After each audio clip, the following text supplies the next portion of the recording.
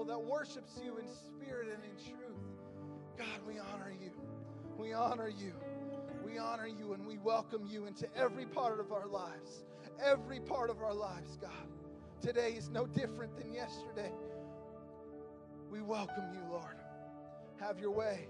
Have your way this morning, God. In Jesus' name. In Jesus' name. Hallelujah. Hallelujah. We give glory to the King of Kings and the Lord of Lords. We welcome all those who are visiting us online, and we say you're welcome. You're fully welcome. We pray that you've been blessed during this time of worship. We're just going to kind of transition at this point and give everyone an opportunity to settle in, grab your Bibles, get ready for the word to come. We're excited to hear from Dr. Michael Brown as he comes to bring the word of the Lord, and I know that you're going to be blessed by it. We are expectant this morning. But just as a matter of taking care of house business, we do want to make available to those of you who are watching online, you can always continue to sow into the ministry, sow into the house of God by way of text, by way of online giving. I think we've got a slide that they can put up on the screen. There's a few of our leaders and some folks that are here joining us on campus today, and we'll just have a basket in the back that you guys can give into. But let's just pray over this house, and then we're going to turn it over to Dr. Brown, let him loose, and believe for God to minister to the masses. Amen? So agree with us today. Father, we thank you. We thank you for all that you are and all that you're continuing to do. Lord God, we recognize that there's a lot going on in our nation. There's a lot going on in our city. We recognize that the first responders and those in medical professions and those in areas of government are having difficult decisions to make, God. We pray your grace and your mercy, God, and we will continue to pray as your church. Even later today, we will pray. But Lord, right now, we thank you, Father, for the opportunity to sow into what you're doing in our city, to sow into this house, God. Lord, so we ask that you would allow us to be obedient to how you would have us respond this morning. Lord, we listen to your spirit and we say, Lord, how would you have us give? How would you have us respond to this, God? How would you have us respond to your voice? So speak to us now, Holy Spirit. Speak to us now that we could be obedient to you. Lord, and I pray your blessing. Lord, I pray your blessing upon each and every household. I pray your protection. I pray health. I pray the blood of Jesus upon each and every doorpost, Lord God, from the top of every head to the sole of every foot, God. Lord God, that you would cleanse each and every one, God. Let the hearts in each and every family be at peace, that those that set their minds on you, God, they would be in perfect peace, God. As they place their trust in you, God, they would find that place of peace. We lift you up today, God. Let your blessing flow and be glorified in our midst today. In Jesus' name. In Jesus' name. Amen. Amen. Again, you can give online. Those watching, we'll have notes in the comments for you if you need to know how to do that via text or online giving. But now, why don't we give a warm welcome to Dr. Michael Brown as he comes to give the word of the Lord.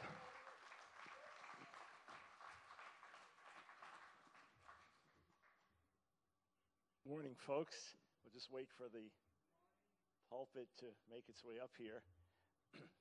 All right. There are actually more people here than I expected to see this morning. I knew we were mainly having an online service, but I'm very used to speaking to a camera in an empty room.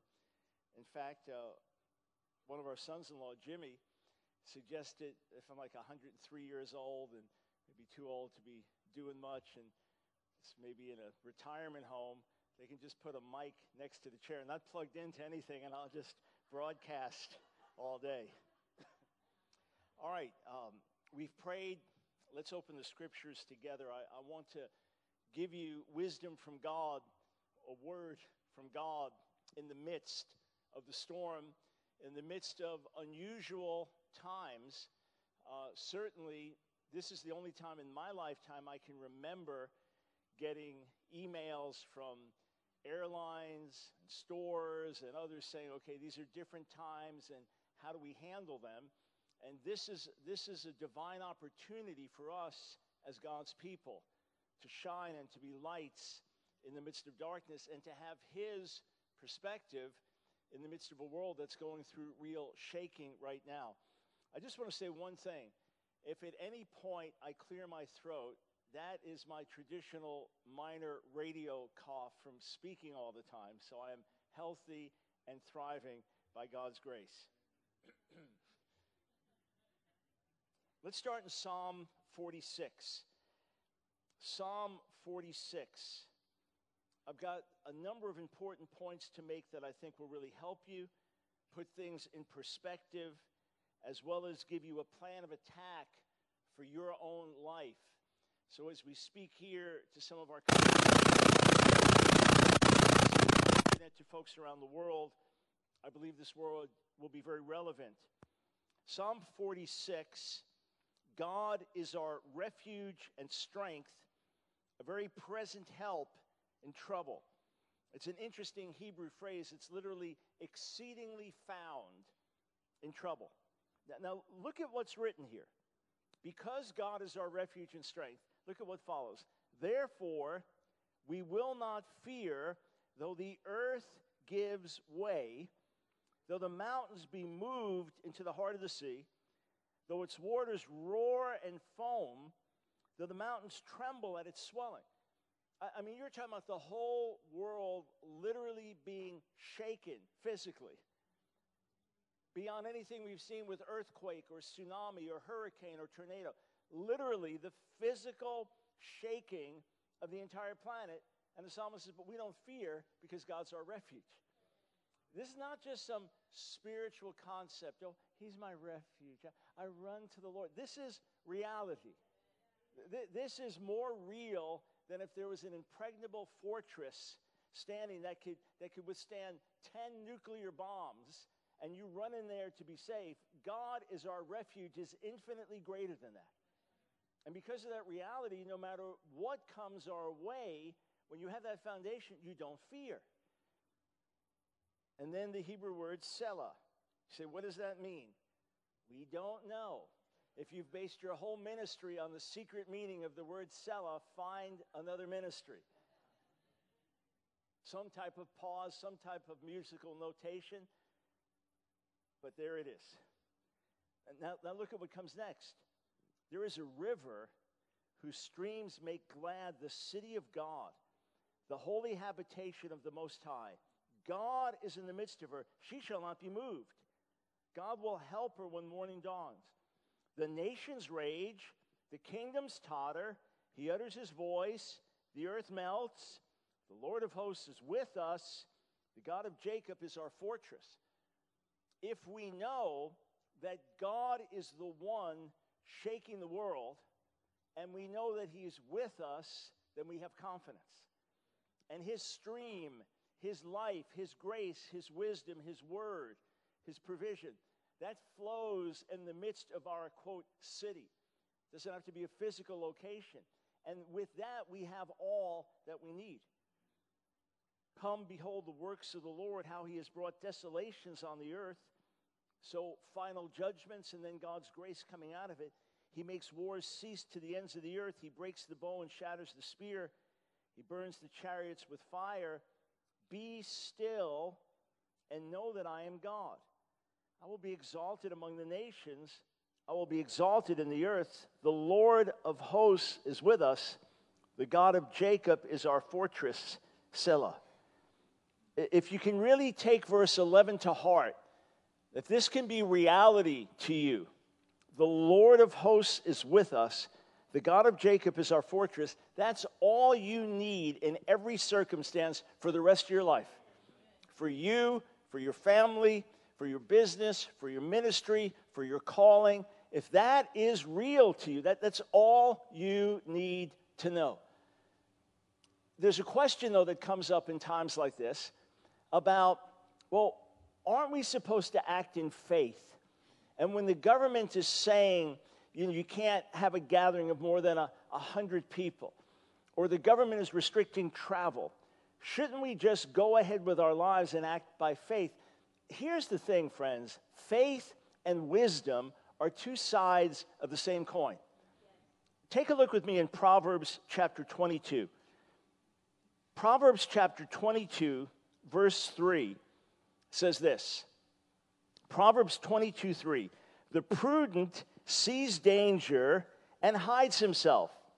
But the simple go on and suffer for it. If you live on the coast and you're told to evacuate, it is wisdom, it is divine wisdom to evacuate.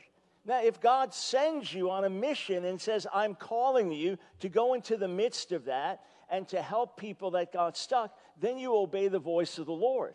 But divine wisdom is when you see danger coming, you avoid it. In fact, the Hebrew here says that you hide yourself. That's the same root word as in Psalm 91, that God is our hiding place. It's not one or the other. Look, I've been called by God in ministry to go into dangerous situations where we knew at the least we risk getting violently attacked, and at the worst we could be killed. And the only question I had is, God, are you sending us to preach? I mean, we knew the environment. We knew the hostility. We knew the threats. And when God said go, we went. And the only concern was deliver the message. And there are plenty of other times. Listen, I am glad. I fly constantly. I'm glad when they say, we're having a mechanical problem. Because of that, we're not taking off. Oh, I don't like the delay, but I'm glad they're not playing games with it.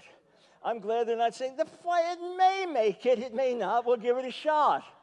And in the unlikely event of a water landing over the Atlantic, remember, the seat cushions beneath you can be flotation devices. Now, I'm glad that they have these guidelines. It is wisdom. Faith and wisdom go hand in hand. Not only so, but the whole reason for the extreme restrictions is about loving your neighbor. The whole thing is to try to contain this before it spreads and goes wild. It's primarily not just for you, especially if you're younger and healthy. It's for others that are more vulnerable. So it's not lack of faith. It could be lack of love that causes you to defy the orders, all right? And again, this is not persecution of religious groups. This is affecting everybody the same. There was a fellow that God used me to lead to the Lord in high school. And a few years later, he was getting married. I was going to be one of the guys in his wedding. And we had tent meetings at our church. We put a tent up on the property, and we were holding tent meetings. And this fellow, John, went to the pastor. He said, is it possible that we could leave the tent up another month because we're getting married? My wife and I would love to get married under the tent. He said, the only problem is there's some bad weather coming. There's some winds, and it could rip up the tent. But he said, oh, could you do it? We really want the outdoor. We really want to get married under the tent. So the pastor agreed to leave the tent up against his better judgment. And here as the weather's getting bad, and it's a few days before, he's in faith, and God's going to hold back the bad weather, and everything's going to be fine under that tent. And there was a Methodist church building we had as a backup, and we were going to be using that potentially if the weather was bad. And he had met with the folks there. And I remember we met the guy that took care of the building, custodian, janitor. I don't even think he knew the Lord. He just worked there and was a nominal Christian. He said, yeah, if you give us notice, we'll have the building ready if there's bad weather. So the guy decided, don't give him any notice. Everything's going to be fine. We're going ahead, quote, by faith, despite the forecast. I remember showing up that Saturday morning, and the tent was getting ripped apart. The water was pouring into the building. And I remember his best man, Billy, was walking around, and we all had these rags because the chairs are now all getting soaked with water. And he's got like a T-shirt, and he's trying to just wipe chair after chair. And I look at, John, and he's just completely crestfallen. And what are we going to do? And it's this special day for him and his bride and all this. So last minute, I mean, this is literally last minute, they called the guy at the church, and they said, is there any way we could switch things over there? He was, oh, yeah. He said, I washed the floors yesterday, cleaned everything. I said, I knew you were coming. So here's the guy. I don't even think he was a Christian, but he looked at the weather report. He looked at the weather report, and he had the wisdom to polish the floors and do the whole thing, get the building ready. So faith and wisdom go hand in hand. In fact, let me take, okay, and it's not just for you, it's for others. There is a friend of ours who worked with Dr. Joel Furman, who's guidelines for eating we follow. Eat to live and eating a certain healthy way. And he's written the book, The End of Diabetes, about type 2 diabetes. And they will have these medical clinics where those suffering from type 2 diabetes will go to these clinics, and it's week long. And they have doctors there. They wean you off certain foods and get you eating only healthy foods. And by the end of the week, things are broken enough off of you. They do constant tests and monitor things that if you then go on eating healthily, you don't need to treat the diabetes. The diabetes will reverse itself. And she said, she's Pentecostal, she's charismatic. She said, I have seen more people cured for life. I've seen more people cured of type 2 diabetes in 1 week of these intensive clinics than in all my life praying for the sick. In other words, there are certain things we can do.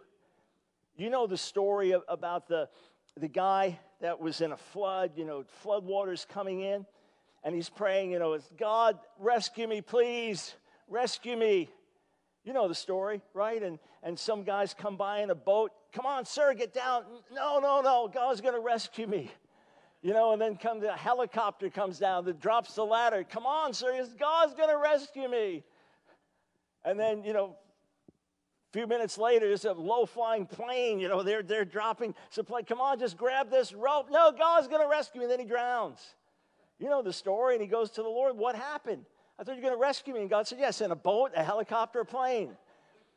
So use wisdom. Listen, I have speaking engagements, and I said, Lord, I don't know if I'm supposed to take these or not, but I'm not even going to make the decision. And next thing, they just started canceling. I had a major engagement, happy to go, planning to go, no problem with going, major conference next month. Pastor got up on Sunday morning, said, we're going ahead with this, nothing's going to stop it. And then the mayor gave an executive order against large meetings, so they submitted to it. Not a problem. And what does it say in Romans 14:22? If you have faith, have it to yourself. Have it between you and God. It's a different context in Romans 14, but if you're confident, then you have faith for yourself and don't judge others. Well, if you had faith, well, tell you what, if you have so much faith, then why not just stop this whole thing? If you have that much faith, then get alone with God. Don't come out of your room until the whole thing is stopped. First thing. Second thing, let's put this in perspective. I have an article that'll be out this afternoon on the stream and other sites saying one day everything will be shaken. This is not the end of the world. This is not the end of the world. And in fact, unless things get monstrously out of control, unless things totally turn around and get worse than we can imagine, this will not be the worst calamity of centuries. In other words, we've had a lot of tragedy over the centuries. We are in a fallen, broken world. And these things happen. Whether Satan's behind it, whether it's just a consequence of the fall, whether God's doing something, the fact is, this is not the end of the world. When you read Scripture about the end of the age, it is going to be so far beyond anything that we've seen or experienced. When you think of the shaking of all things, when you think of Revelation 6, that the kings of the earth and the mighty will cry out to the rocks to fall on them, to hide them from the wrath of the Lamb and from the face of the one who sits on the throne. When Hebrews 12 says, everything that can be shaken will be shaken. Revelation 16 talks about the 7 vials of wrath poured out on a world in rebellion that won't repent. When Isaiah 24 speaks of everything shaken, the whole world convulsing, this is not the end of the world. And we need to put things in perspective and not think the way the world thinks. I mean, right now we're in this mentality where if it's climate change that doesn't get us, it's something else. The end of the age is coming. The world is talking like this, and then the church is overreacting, and then the media is overreacting. We just need to step back. Yeah, this is unprecedented in terms of in our lifetimes. But what does it mean so far? I mean, boil it down. Shortage of toilet paper? You go to the stores and it's no toilet paper. Shortage of hand sanitizer? We're not on the streets dying. If you just think of a country like Syria and the civil war and the upheaval and hundreds of thousands of people dead and injured and whole cities decimated. You think of what it must have been like to be in England during World War II and the upheaval there and shaking, or in Asia with the tsunami just wiping out hundreds of thousands of people in a moment of time. Yes, this is tragic in terms of how it could spread. And yes, there's the potential, if not handled right, that it could be very, very serious, but it's not the end of the world. So we, as God's people, need to step back,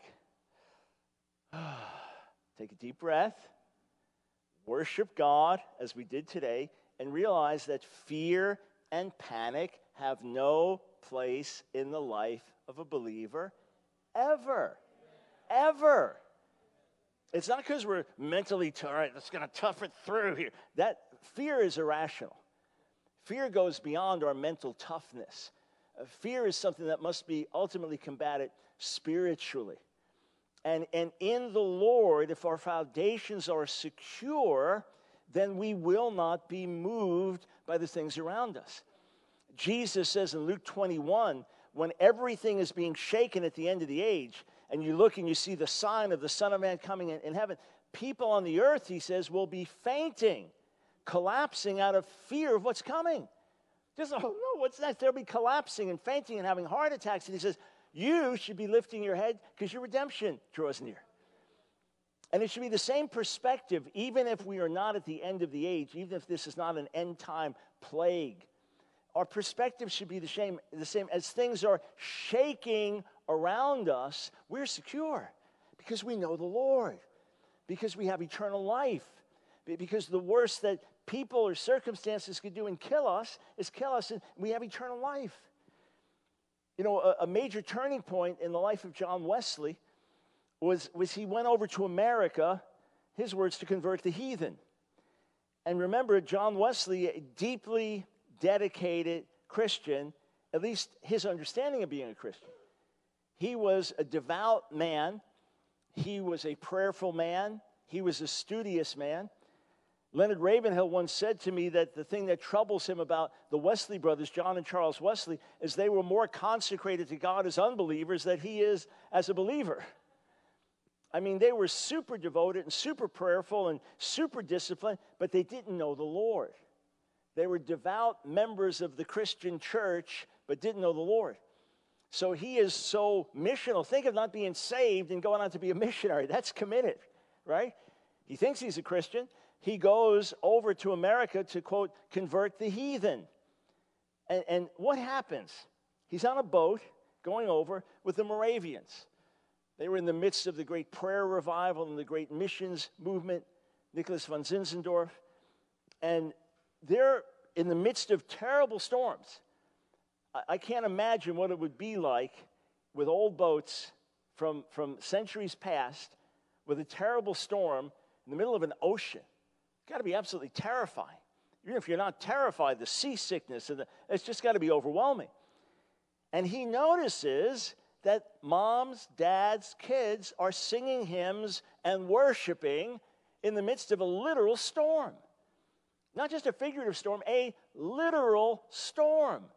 With all the shaking, with all the violent winds and rain, and you're going to fall overboard, and it's all over, and the dark skies, and it's got to be monstrous.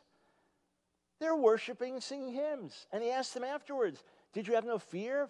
No fear. No fear of dying? No fear. That assurance in the Lord, because they're his people. And if they live, they live. If they die, they go to be with him. And that's one of the times he began to realize, I don't have what they have. If this is being a Christian, I don't have it. This is a great time for us to examine our own foundations. This is a great time to see, are we strong? Are we really in faith? This is a minor shaking. This is minor upheaval. Unless things turn terribly, terribly bad, and we're trusting as we pray and cry out that God will use that as well. And let it be a sign that God does something in answer to the prayers of his people today. It's a great opportunity for the world to see that, for our society to see it. But this is a test case to see how we respond to turmoil, to tribulation, to difficulty. You know, let's say you say to me, hey, Dr. Brown, I'd like to work out with you and get in good shape. And I'll say, okay, let's see what kind of shape you're in. And I say, hey, come on over here. And by the time you walk from here to there, you're like, it's like, okay, You're in worse shape than we even realized here. This is one of these times where, and there's no criticism. There's no condemnation. It's rather time to examine ourselves. How do we react when this happens? What's our first response? What's our attitude in the midst of shaking, in the midst of upheaval? Is it panic? Is it fear? Is it despair? Are we thinking just like the world around us thinks? And let me say something again about fear. It is irrational. I may even do a talk on Facebook on our Ask Dr. Brown page tonight about dealing with fear, getting into more depth about it. But I'll give you a really little silly example. I'm getting ready for radio one day in our offices. I'm going to be interviewing our colleague, former pastor Keith Collins. We're sitting there just chatting about what we're going to talk about on the air. And one of the gals on our staff comes in and notifies us that there are problems in the building with the bathrooms. And things are not working properly. They're trying to get them fixed. But please don't use the bathrooms. All right? Well, suddenly I have to go badly. At that, and Keith and I look at each other like, what are we going to do? We got an hour on the radio. I'm thinking, how am I going to get through an hour? I was perfectly fine. I realized it was like 5 hours later I used the bathroom at home. I mean, 5 or 6 hours, whatever. I did that show, did more recording, went to the store, went home, didn't even think about it because it was no issue. But when that fear hit, suddenly it was an issue. So fear makes these things real and pressing and oh no. And again, no criticism if you're getting hit with all kinds of fear. And again, the media is going to blow things up, and it's just the sensational nature of having the news and reporting what's happening. And you're in the old days, right? If you go back to a time maybe when you would have heard about this by somebody riding by on a horse, yelling at you, stay in your house, there's some plague going around, and that's it. You may get another notice in like 3 weeks, as opposed to there it is, 24/7, boom, boom, virus, pandemic, and you're getting bombarded with it. That's not going to produce an attitude of faith. That's not going to give confidence in God. So it's one thing to hear, to see, to understand Proverbs 22:3, and to then act with wisdom, right? That makes sense. That's good. It's another thing to be rational and gripped with fear. And what's going to happen? And again, no condemnation if you're hit with that.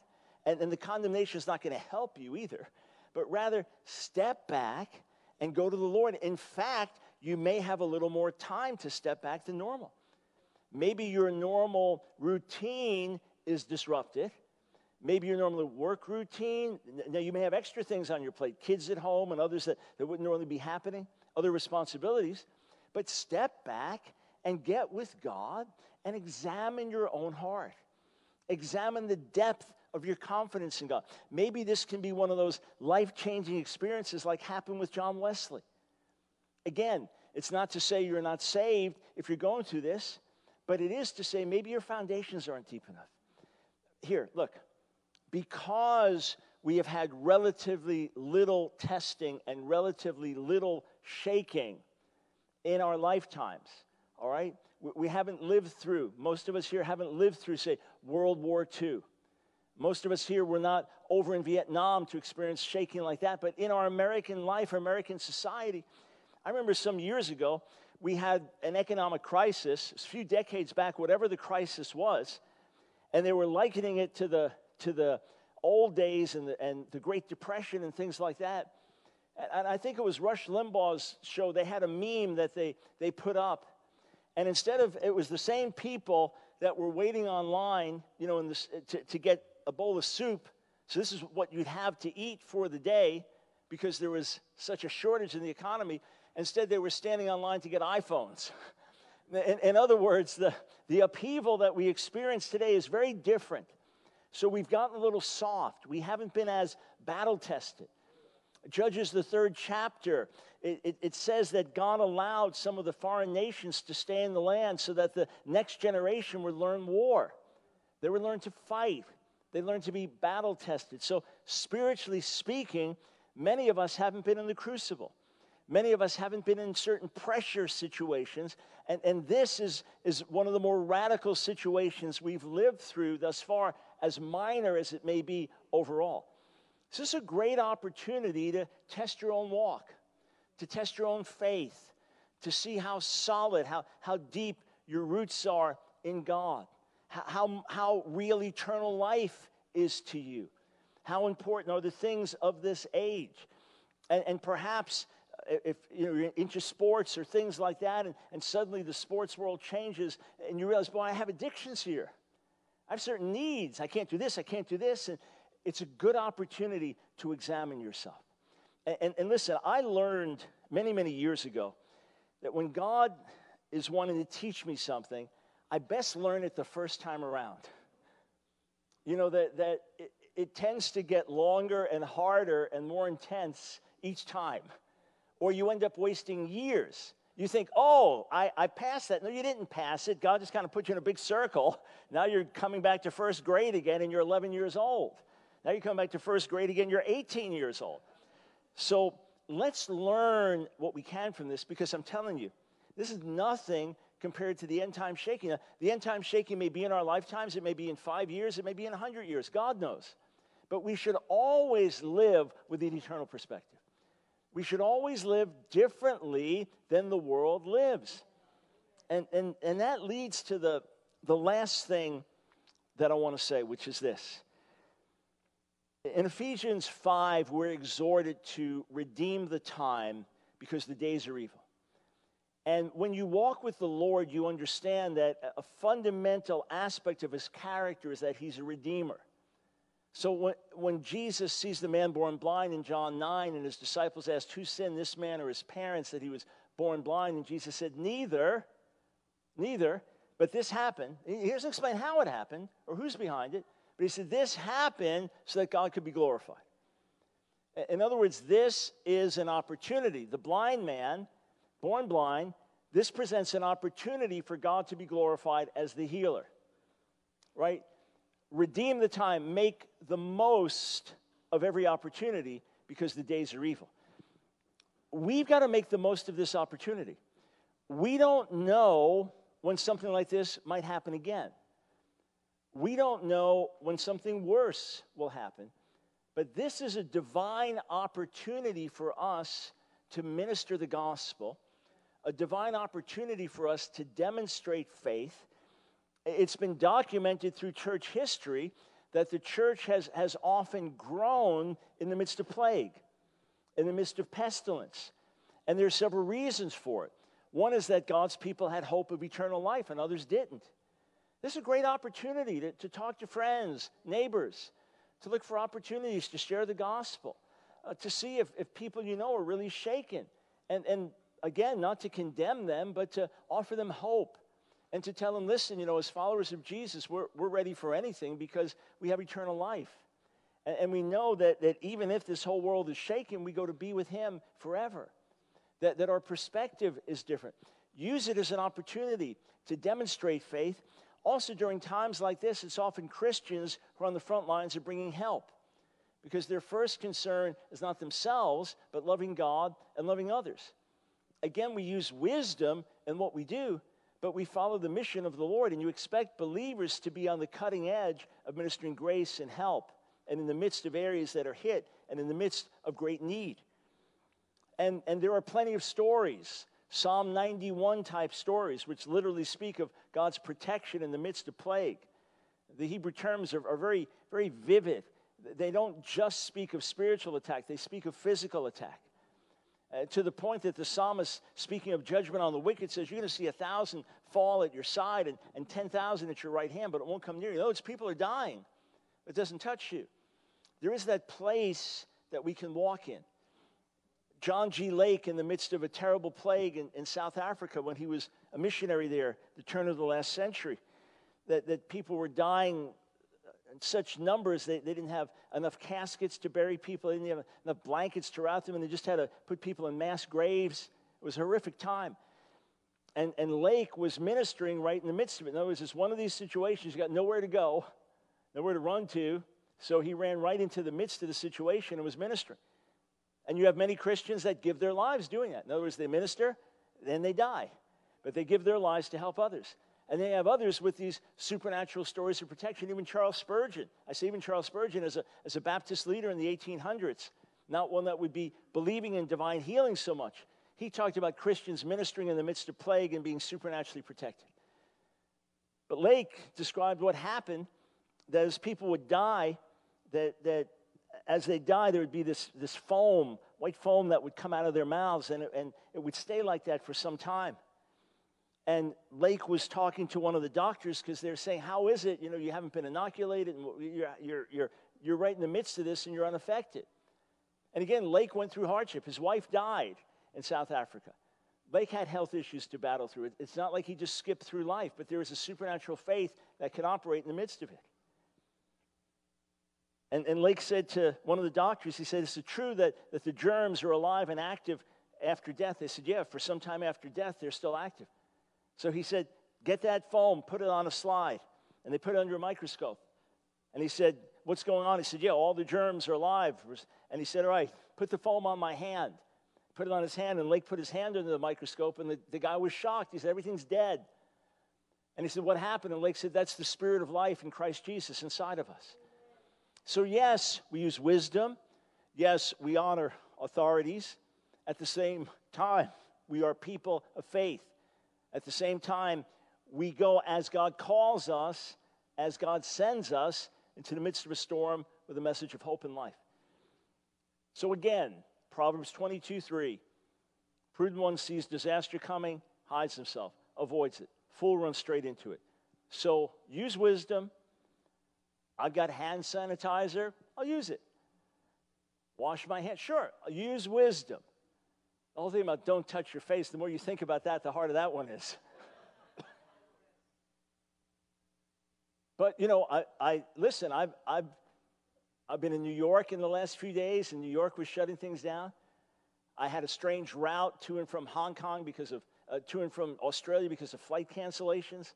So instead of having a flight that would take me, say, from Charlotte to L.A. and from L.A. to Brisbane, Australia, I went from Charlotte to JFK in New York, from JFK to Hong Kong, Hong Kong, and then from Hong Kong to Sydney, then from Sydney to Brisbane.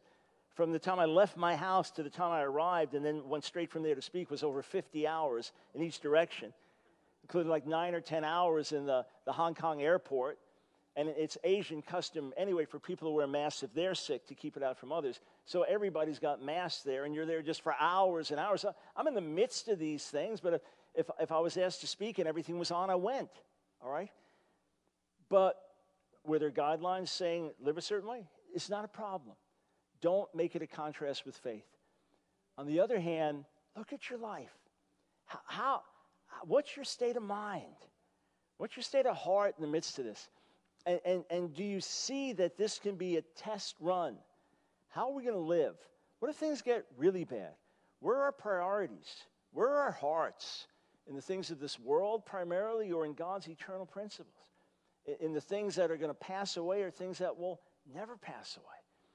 And again, if you're dealing with fear, don't hide it and don't condemn yourself, but go to the Lord and say, God, I've got some issues here. I'm definitely struggling. It's human. It's understandable. I've got some issues. The disciples with Jesus in the boat got scared. I mean, there's any time not to be scared is if you got Jesus literally in the boat with you. It's like, we got it, we're good. God had given me a promise many years ago that I'd be flying a lot. So before I was traveling much to speak, that I'd be flying a lot and he'd be with me and protect me.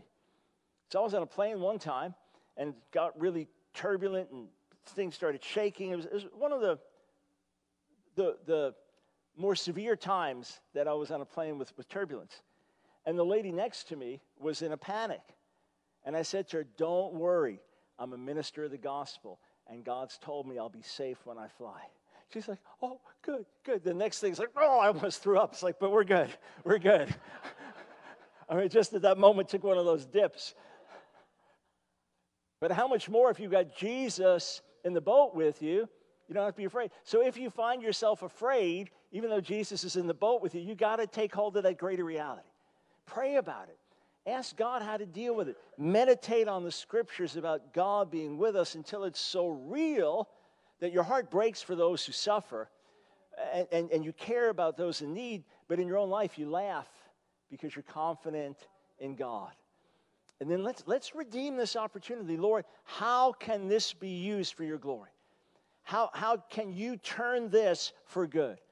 How can this be used to advance the gospel, to unify your people, to cause us to shine like lights in dark places?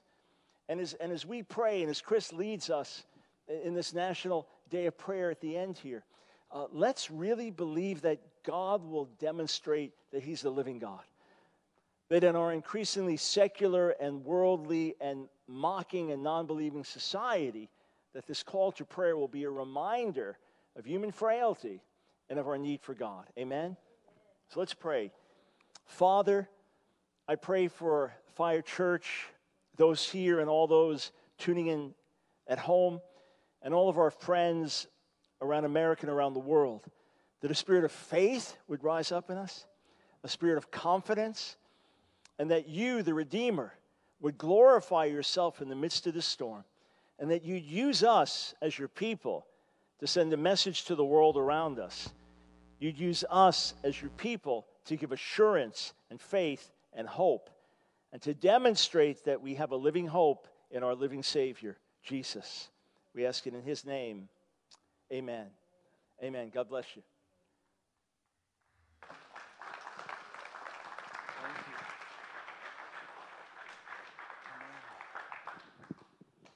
Amen. Such great words. Was that encouraging to you?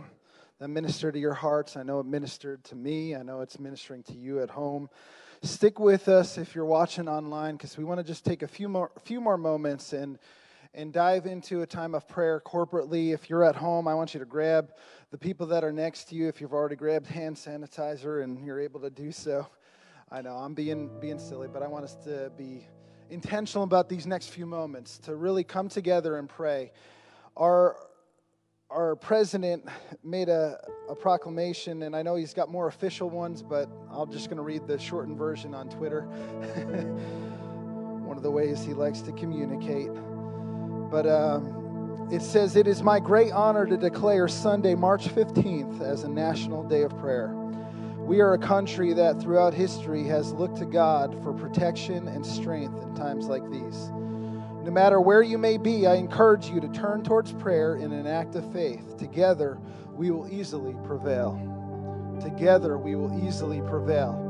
I don't care where you're from. I don't care what your political affiliation. When a president of a nation says that to their country, that means a lot.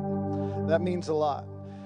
And I can stand behind that. And my heart is broken for a nation today, just listening to the message that we just heard and thinking about all the hearts that are being revealed in this moment. And I can't help but get past that concept. When crisis hits you, it's not that you're always in an incessant, place of fear. It's what do you do with the suddenlies? What do you do when you are tested? What do you do? When you come to that place and all of a sudden it wasn't there yesterday, but it's there now. So how am I going to respond? How am I going to respond? Am I going to respond in fear? Am I going to respond in faith? Am I going to take wisdom? How am I going to respond? And we need to pray that our nation begins to allow these things, that the suddenlies have shaken them. People are crisis, panic buying, selling things, doing all this kind of stuff. You've seen it. You've seen it run the gamut, but we need to pray together. So I'm going to invite some of my leaders to come if you feel led to help me in leading out in prayer today. Just for the next few moments again, and if we go too long, we'll kind of cut the live feed, and I just want to instruct those of you that are at home, continue to pray. Let this be a day of prayer. We may even do some things later today, coming back to places of prayer, and listen up for announcements on social media and email. As far as the church goes, we're going to host some more prayer meetings in certain ways, whether that's online or in person in homes, different ways. We're going to do a lot of different things over this next week because the church needs to pray. So I'll lead out, and as you get promptings from the Lord, I want you to come, elders and leaders that are here today with us to help us pray out. Father, we thank you so much. We thank you so much, Lord. that you are a God of love, that you are a God of mercy, and you are a God that is near to the brokenhearted. You are near to those that are in places of anxiety. Lord, I thank you that your love is so pure that when you come on the scene, all anxiety is cast out. Lord, even with fathers that have dying daughters, even Jesus, as you were on the scene, you spoke to the father and said, do not fear. Only believe. In this moment, I cry out that this nation would be a nation that believes. Lord God, I cry out right now for all of our leadership. We cry out for our president. We cry out for our vice president, our leaders in high places making difficult decisions.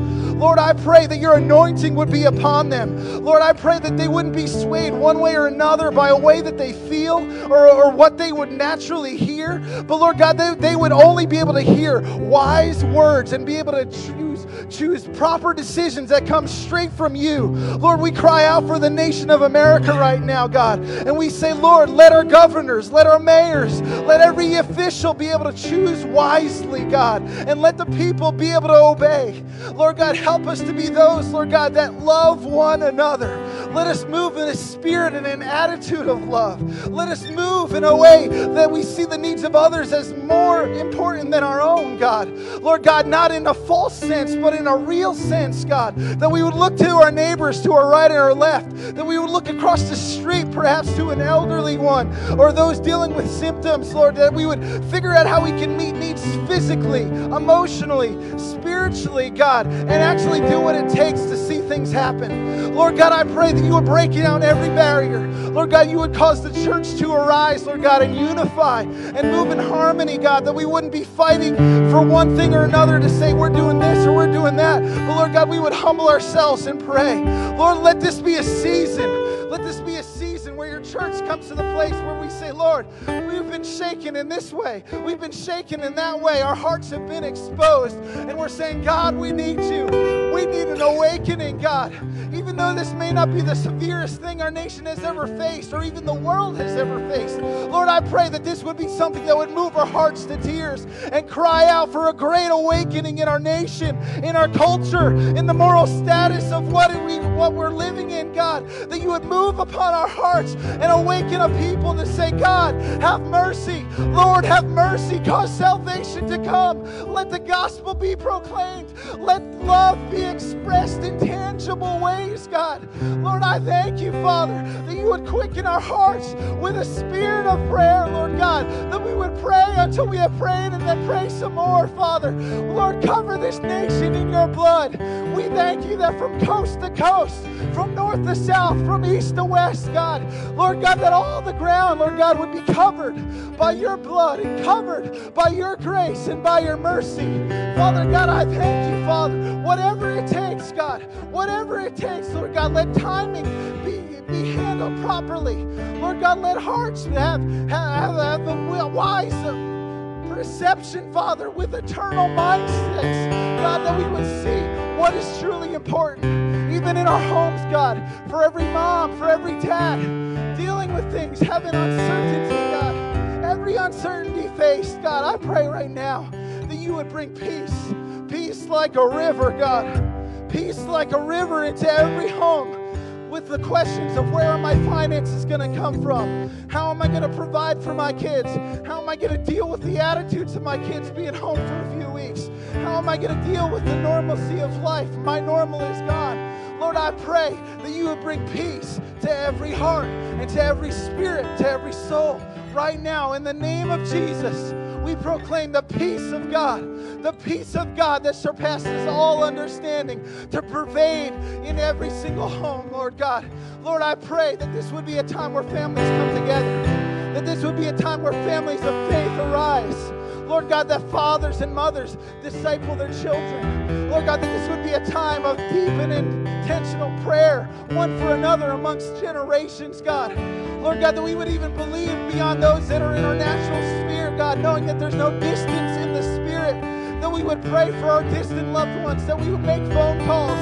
Lord God, we thank you for the technology that is here. Lord God, that there will be more communication now than there has ever been. Lord God, I pray that relationships would be restored as we recognize what is truly important. Father God, that you would restore broken relationships, broken hearts, broken homes, God, that strivings would cease, and this would be a moment of pause for us to say, God, we serve you, we love you, and we want you to arrange the priorities of our hearts and our lives. Lord God, I pray for a supernatural ceasing right now. Let's agree together for the ceasing of this virus, for the ceasing of this virus right now. As the church of God, in faith, we cry out and we say, coronavirus, you have a name. You have a name. And we speak to that infirmity. We speak to every agent applied to it. We even speak to the spirit of fear that is propelling it. And we say right now, we bind you. We bind you in the name of Jesus. We say, be shut up and cease in the name of Jesus. Come out of our nation. Come out of our families. Come out of our people. Come out of the world. We say, disease, cease in the name of Jesus. We loose healing across this nation, that it would dumbfound many. We speak to the spirit of fear and we say, we bind you. We bind you right now in the name of Jesus. We speak to manipulation. We say, we bind you in the name of Jesus. Every spirit at work right now, we say, be confused in your operations. And we loose right now. We say, God, have your way. Let love prevail. Let a spirit of healing. Let a spirit of faith. Let a spirit of hope. Let a spirit of truth arise right now in our generation, God. Let it move. Let it move, God. Lord, right now we turn our eyes to those in the medical field and we say, God, we thank you for strength. We thank you for strength for each and every one of them. We thank you for protection around them, for their physical bodies, for their families, for their minds, God, as they operate and do what they know to do, serving sacrificially, God. Cover them with your grace, God. Cover them with your grace. Let them be exceedingly covered in your grace, God. Give them continued wisdom. Give them continued plans in what to do, Father. Lord, I thank you from the oldest to the youngest, God, that there would just be that silence of fear. Silence of fear and panic, God. That you would move in and you would breathe upon a nation, God. Lord, that there would be a people, multiple people, God, not just loud mouthpieces, but everyday people, God, all of us, God, myself included, God, being those that you will operate through in the weeks and days ahead. Jesus, that you would use us to bring a cold drink, that you would use us, God, to bring a breath of fresh air, a breath of hope, a proper perspective, a cleansing to this nation, God. Lord, move across this nation. Move across this nation. There's much that we have to be thankful for, but there's much that we have to be repentful of, God, for things that we have done to turn our hearts from you, God. And so for that, we do bow our knee, God. We do bow our knee, Lord, and we say, Lord, we repent for any foolishness. We repent for our sin. We repent for the shedding of innocent blood. We repent, Father, for having idols before you, God. And we pray, Lord God, that these idols would bow, that they would be crushed before you, God, and that the name of Yeshua, the name of Jesus, would be exalted to the highest place, that your banner would be proclaimed over this nation and the nations of the world, that every believer would come alive and be able to speak truth humbly, God, and proclaim that you are Lord, God. You are Lord. Jesus, we thank you. Move today, God. Stir the hearts of your people as we continue to pray.